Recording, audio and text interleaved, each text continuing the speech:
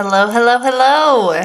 Welcome back to How's the View? This is your host, Natalie Rausch, and today I found a way to not be super ticked off that it is March 30th and snowing, and I'm going to share that secret with all of you.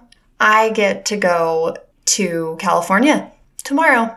I'm going to go find some sunshine while the snow stays at my house, and it just makes me not even a tiny bit bothered by the snow today. So there you go. My hack is plan something to add the sunshine into your life and into your day. If that happens to be able to include literal sunshine, then get it.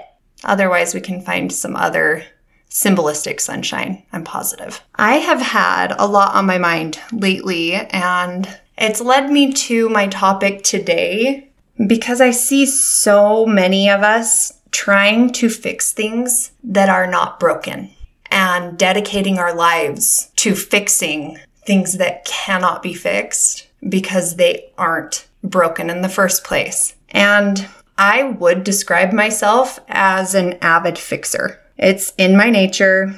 If there's a problem, my brain for sure is going to go on hyperspeed trying to figure out the solution to the problem. I actually get teased quite a bit for this. It's become somewhat of a game with my family where someone will mention they have some type of pain within earshot of me just to see what device I'll whip out of my purse or car for them to try. A couple things that I think contribute very highly to my being this way are, number one, my dad that I've spoken a little bit about that can fix anything. And that's what I was raised watching. And number two, I've had a lot of physical pain ever since I was a kid. The youngest I can remember understanding that I get a lot of headaches was 8. And then at age 12 is when I remember starting to get frequent migraines. So not only have I been driven by a need to figure things out from curiosity, but I've spent most of my life trying to learn everything I can to gain some kind of control over the physical pain that has caused me to feel so hopeless more times than I could possibly count.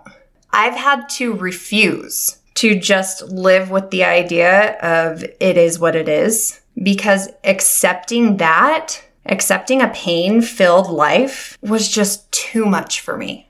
The physical pain I've experienced in my life has been a huge contributor to my learning to never give up by relying on God for the kind of support that a doctor and medication has never been able to give me. I've learned to continually open up to both hope and disappointment, and learned how to trust myself to be the main authority that knows exactly what I need. Physical pain has all been a major catalyst in my deciding to be the one who makes the decisions that are best for me. So I used to believe that I was in pain because of something like I wasn't trying hard enough, or that I didn't have enough faith. But here's something that I didn't always understand. My physical pain didn't mean anything about me. It didn't make me any less lovable or worthy. It wasn't some kind of a punishment for my lack or my weaknesses. It just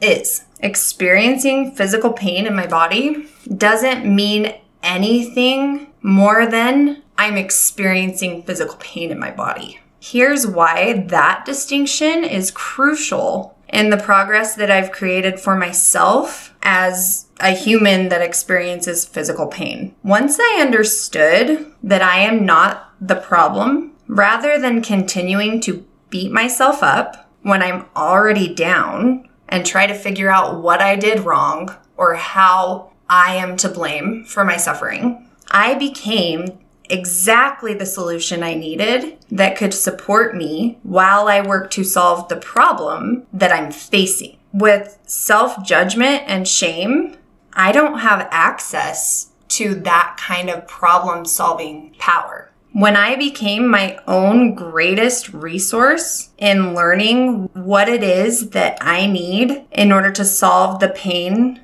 that I was facing was when I decided I was not the problem. And I began to be more curious about how I was going to show up while I faced physical pain. This actually resulted in my own empowerment because I know I can learn anything. I know my efforts to learn, although they can get me teased, are helping so many people now. I have so many weaknesses, so many shortcomings, mistakes, and struggles that have caused me to get to work learning how I can best support myself through my own pain. That's physical, that's emotional, or otherwise. My message today is for any of you that also face problems or challenges or obstacles in your life that are causing you pain. I want to assure you that you are not a problem.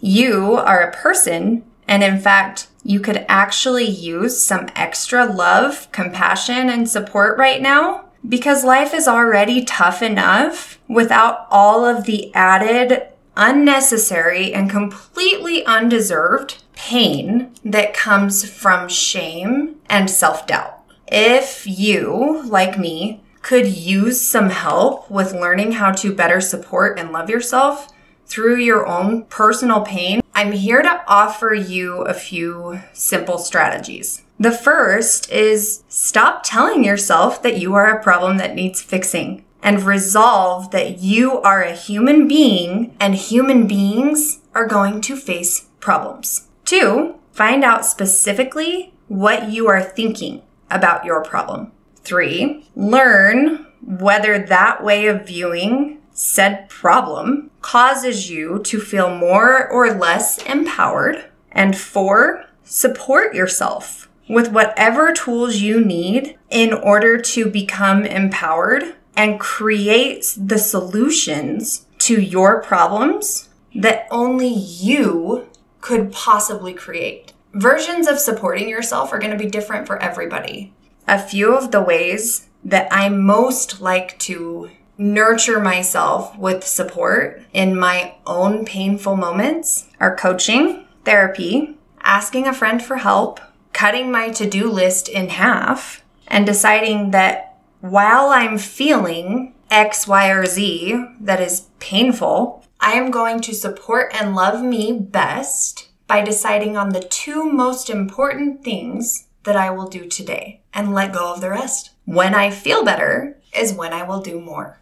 The last thing I want to offer today is that our pain can show us our greatest strengths. When we choose to approach it with love and compassion and without the judgment and the blame, our pain can turn into the strength that we can access in serving and helping other people, not only ourselves. Pain is not a problem. What if this was possible? What if pain was an opportunity for you to learn how to listen to your own inner voice and try to understand what it is that you need, what it is that is going to look like love and support at a time that what we need is more of that.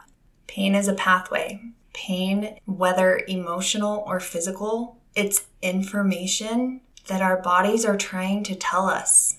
What happens when we tune in and actually learn what it is that our own inner wisdom knows? My personal pain, the tools that I've learned in my research, the areas of life that I can relate to because of my own struggles, they're some of the reasons why I can connect so well in my relationships. And I am so grateful for where my pain has helped me grow into more of who I am, and especially for how much that has eased my own suffering, the parts that don't need to be there. And in turn, I've been able to help others ease their own unnecessary suffering. While we all go through hard things, there is an opportunity to connect with our own inner wisdom and learn more.